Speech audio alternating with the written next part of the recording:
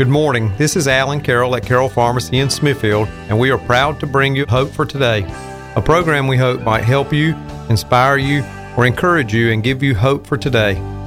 My hope is built on nothing less than Jesus' blood and righteousness. I'm glad to welcome Hilary Leix today, who is here to tell her story of her journey. I'm sure you will be interested to hear. Many of you will be encouraged and given hope for your situation as you listen to Hilary's story. Welcome, Hilary. Thank you for having me here today. A little bit about myself. My name is Hilary Leix, and I was born in 1958.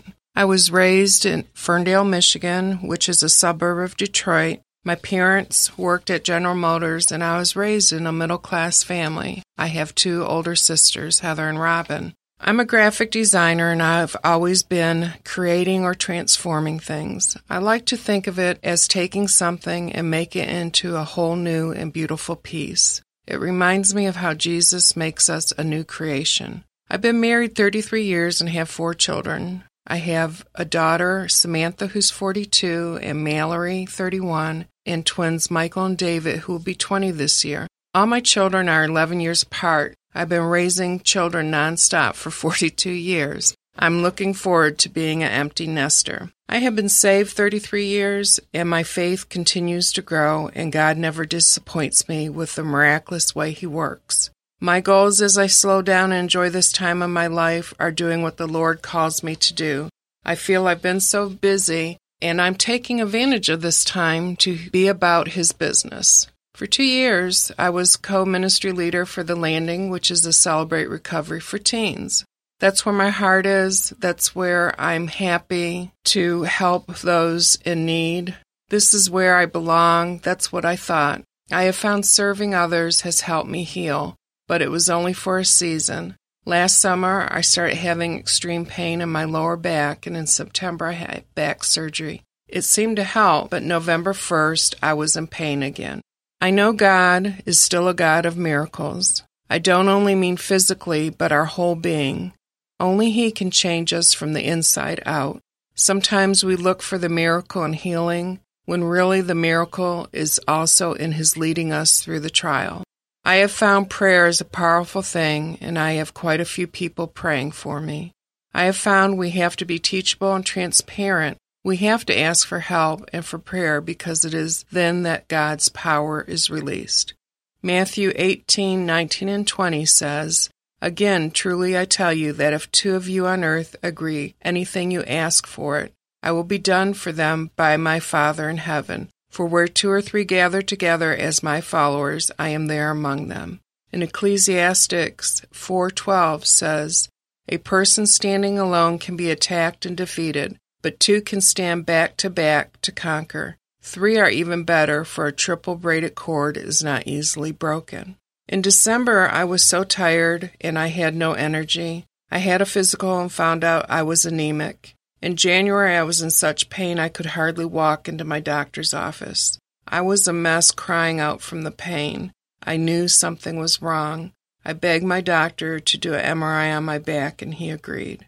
They did find a spot on my spine. The spot could have been due to my anemia, but the doctor didn't want to take the chance that I was the 1% with bone cancer. Well, I was that 1%. I'm glad I did not ignore the prompting of the Holy Spirit. So on February 20th, 2018, that was the day my life changed forever. When my oncologist walked into the room, he said, "It's not good. Your life from this moment on will change." I have multiple myeloma. It's a blood cancer of the plasma cells. They go wild and produce too many plasma cells, and they crowd out the other cells in my bone marrow. It's incurable, I'm told. The best I can hope for is remission. I can look back over the years and see the Lord's hand in my life preparing me for this time in my life. The busyness of my life had to change. First, I cut back on my volunteering 40 hours a week as Booster Club president. The next year was giving up substitute teaching because of my health. I worried about losing the income. It's been 3 years and God has provided for us. I've learned over and over, if it's God's leading and you walk in obedience, He takes care of the rest. Soon after my friends heard the news, they rallied around my family and me. My friends Stacy and Lena organized meals and immediate needs through a Facebook page, #Team Hilary. The weeks following were a blur of tests and treatments. Everything was happening so fast. At that time, our pastor was teaching us about how we all have a platform, meaning we are all used in some way, in some capacity, for the glory of the Lord. The funny thing is, I did not know that before the Lord laid it on my heart to use Facebook as a place to keep my family and friends updated and journal my feelings on this journey, but most of all, a place where hundreds of people would pray for me. I feel their prayers. I'm responding to treatment quickly, and my numbers have come down drastically in the 3 months of treatment from 5,100 to 500 light chains, my cancer count. I could not do this without the Lord and the prayers of believers He's put in my life. I get such encouragement from them. My journey has been made light. Prayers have been answered. I have tolerated chemo with hardly any side effects. I'm truly blessed to have a wonderful, supportive husband, family, church, friends, and all the people I've met through the years of working and volunteering. Through my walk, I've had great mentors that help lay a strong foundation in my faith. Being teachable has been the best advice I ever got. I've been through some very traumatic times in my life, either of my own choosing or by others. I found out 2 years ago when I started attending Celebrate Recovery at Temple, I still have baggage I need to deal with. As we grow in Christ, we have to process and deal with those things in our past. Being saved 33 years, I thought I had dealt with my past. CR helped me to process and deal with the mess and be free of the guilt and shame. It has given me the hope and knowledge moving forward. I'm not sure how I would be handling this cancer journey without my faith, my family, and my friends. I encourage you not to lose hope no matter what you're going through. Jesus will walk with you every step of the way. Piece of advice my oncologist gave me, which is also biblical, is focus on one day at a time and always have hope. The day before my appointment with the oncologist, I knew I had cancer. I have come to recognize that the Lord works in my heart through many ways to prepare and accept what is coming. As I stood in my bedroom, I said to Him, "If I have cancer, I expect you to heal me for your glory." I believe He's doing that day by day while increasing my faith, but day by day. You can only be so prepared to hear you have cancer. My form of cancer is very aggressive. On my bone marrow biopsy report under prognosis, it says poor. But I serve a God that is bigger than that. I say I was prepared for the worst, but the first 3 nights I'd wake up and say to myself, this has to be a bad dream. One of the first emotions people experience is anger in these type of situations. Anger that is happening to them, questioning why me, being mad at God for allowing this to happen. Am I being punished? I did not experience that. In fact, when I told my family the news, that was the first thing I said. Do not blame God for this. Do not be angry with Him. He would see me through this. Just in 3 short months, I have learned what it means to have a peace that surpasses understanding. I was quite a worrier, just ask my husband. I hope I leave behind a legacy that people will see what Jesus has done in my life by the way I live my life. That I have answered the calling He has on my life, and that my children and husband saw a little bit of a Proverbs 31 woman in me. I end with this. My life verse is Jeremiah 29:11. For I know the plans I have for you, declares the Lord. Plans to prosper you, plans to give you a hope and a future. I declare and stand on that promise. He has the last word of my outcome. I'd like to also share my testimony before I became sick, because I believe it will encourage you to know that no matter what you're going through or the terrible things you may have done, the Lord is there to forgive you and help you walk victorious. I struggled a lot with anger and self-worth and rejection, which led me to being a workaholic to prove myself. I came from a middle-class home with both parents who were career-driven. I don't remember my childhood much until the age of 13 because of some powerful anti-seizure medicines, phenobarbital and mycilline. I was on. I was on them from age 1 until 13. Little did I know that this would be a source of anguish for me. I struggled to remember my childhood. Who were my friends? How was my home life? What was the rules? How was I raised? Were there good memories? I can probably count on one hand the things I do remember before age 13.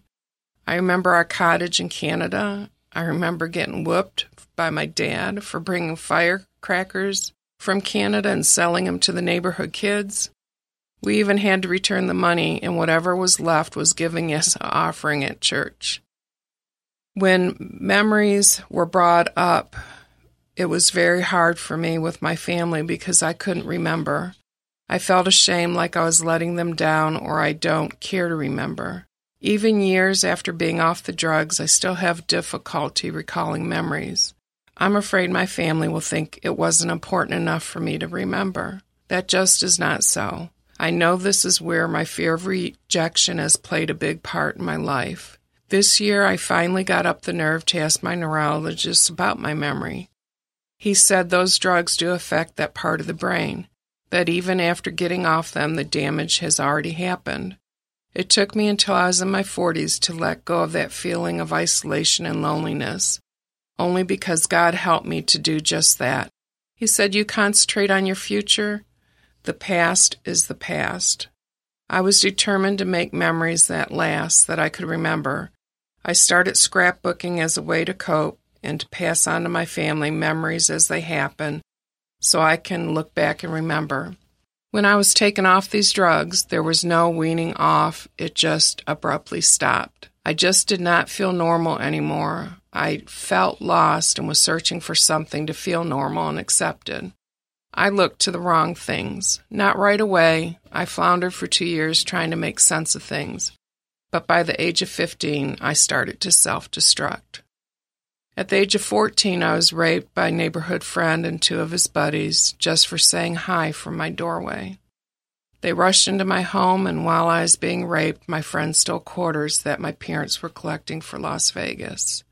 I was so ashamed and terrified. I thought I brought this on myself and that it was my fault. I cleaned everything up, not even thinking to tell anyone. My parents noticed the quarters were gone and blamed me. I was terrified to tell them what happened. After that, I started drinking to make me feel normal and numb the pain.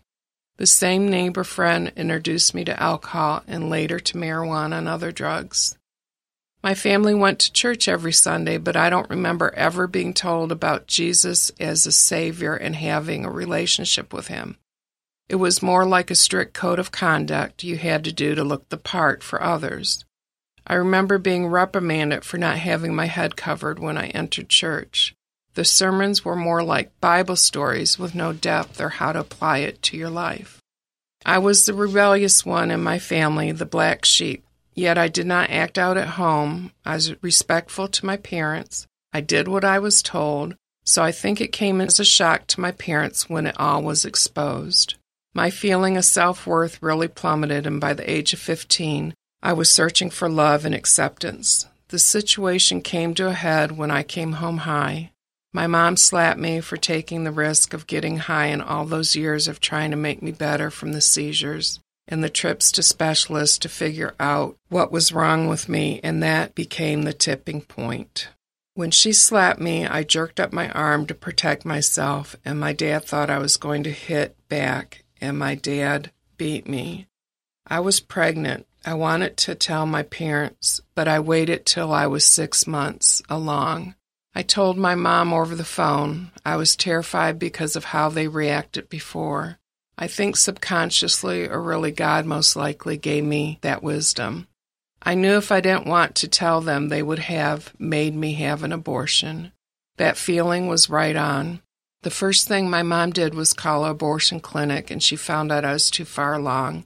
So they decided I would give the baby up for adoption.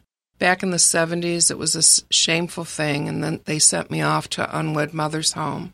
They were afraid it would affect their careers, and I think out of sight, out of mind was best for them. Another rejection added to my list. By this time, I really felt disconnected from my parents and others. I gave Jason up for adoption. He was the first grandson and was born on my grandfather's birthday, who also was put in an orphan at the age of 5. Coincidence? I don't think so. I wanted so much to have a good relationship with my parents that I consented to the adoption, went to therapy, and it just did not get better. After giving Jason up, I upped my consumption of alcohol to the point of becoming an alcoholic by the age of 16. On his first birthday, I drank so much, it's a miracle I did not get alcohol poisoning and die. My parents escaped the pain by going on a cruise. My mom continued to let me know how displeased she was with me. By this time, besides the alcohol, I was smoking marijuana and doing other drugs, even selling them to friends so I did not have to buy my own supply. Between the ages of 16 and 17, I decided I needed to leave home.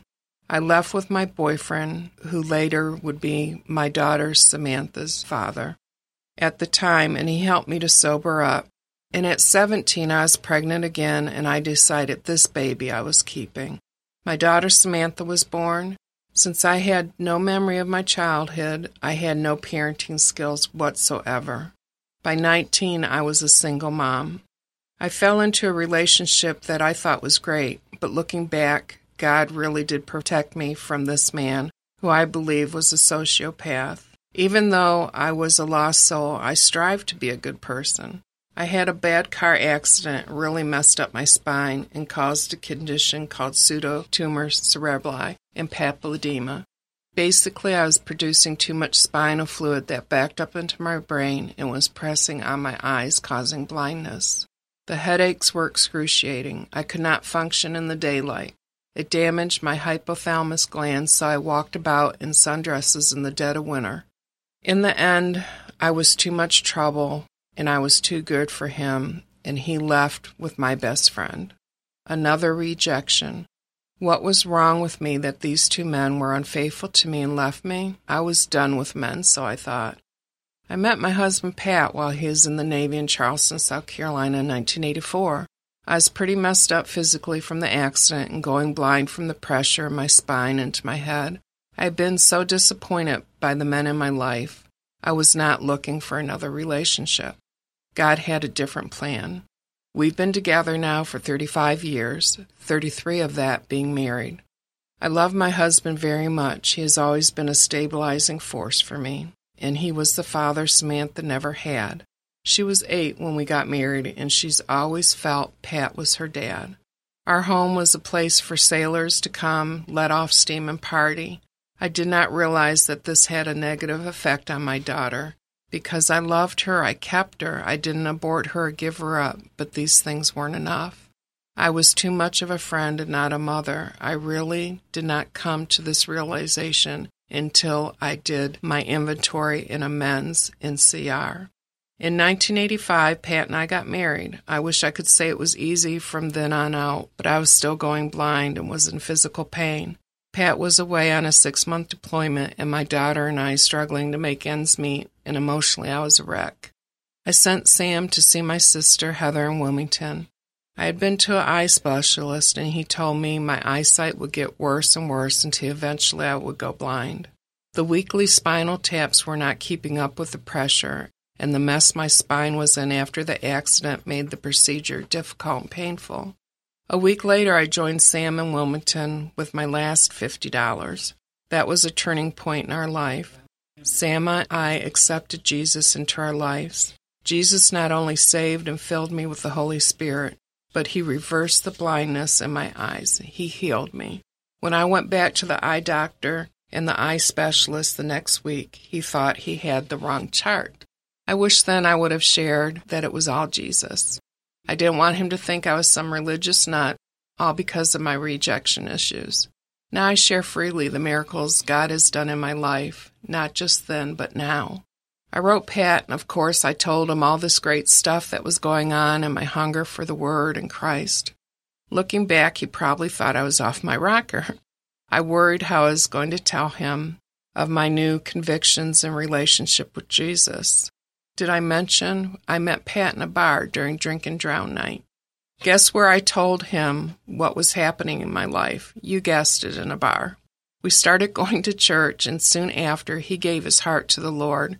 This was a turning point for us. We quit the partying lifestyle. I'm thankful to my sister and brother-in-law Henry for their discipleship. They really helped us have a firm foundation and taught us biblical principles to base our life on. For Samantha, the adjustment was harder because I went from partying single mom to being married to being saved, and I admit I was stricter, and that was difficult for her. We moved around a lot when she was growing up, and that did not stop when I married Pat because he was in the Navy. In the 8 years we were married, we relocated 3 times. I think before I settled down from the age of 16, I had moved 40 times. Needless to say, my choices affected my daughter greatly. Even to this day, she misses having a neighborhood she can go back to or a childhood friend she can call. You see, we can say, I know, let me do my life my own way. I don't need help. I have to experience life myself. But our choices define not only us, but affect those that are in our life. And let me tell you, it is painful to watch how those choices are playing out in another's life. God says, no, you don't know. I created you. You're not to do life on your own, but to have a relationship with me. Revelations 3:20 says, Behold, I stand at the door and knock.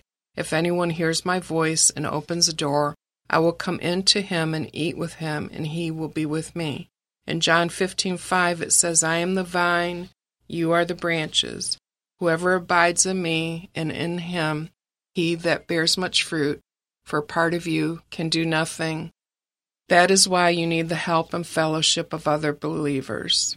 In Acts 2:42 it says, They devoted themselves to the apostles' teaching and to fellowship, to breaking of bread and prayer.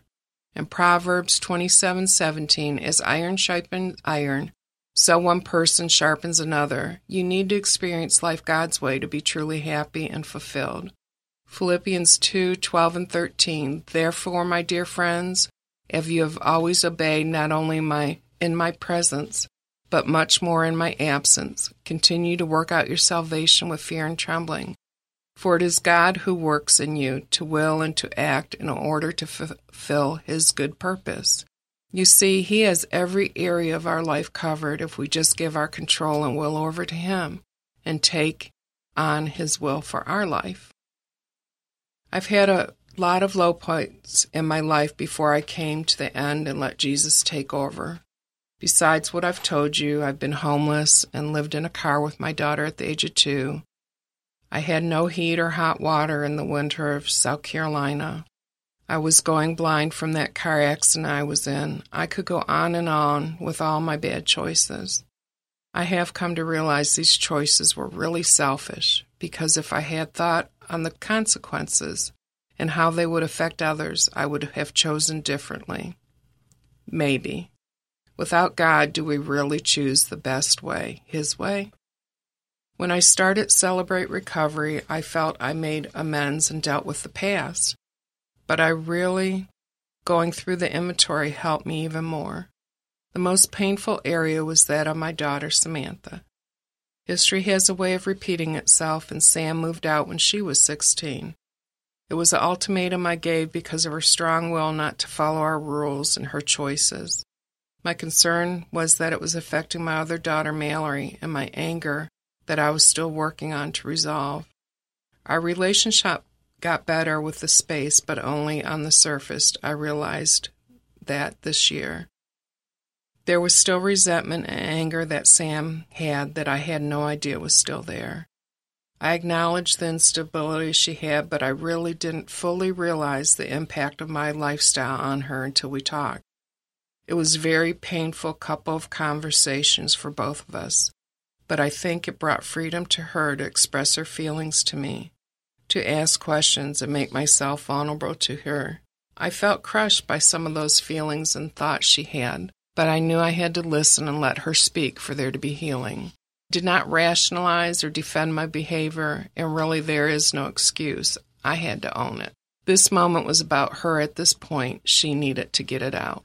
I could feel, hear, and sense her suffering. I also know that Satan used those years to keep her in bondage and in fear. I now know more fully how to pray for her and us. I realized my decision to ask Sam to leave affected Mallory, my other daughter, because they were so close, even though they were 11 years apart. Mallory is another miracle God did in our life. The doctors told us because of her traumatic delivery that she would most likely not be normal because she had seizure after seizure.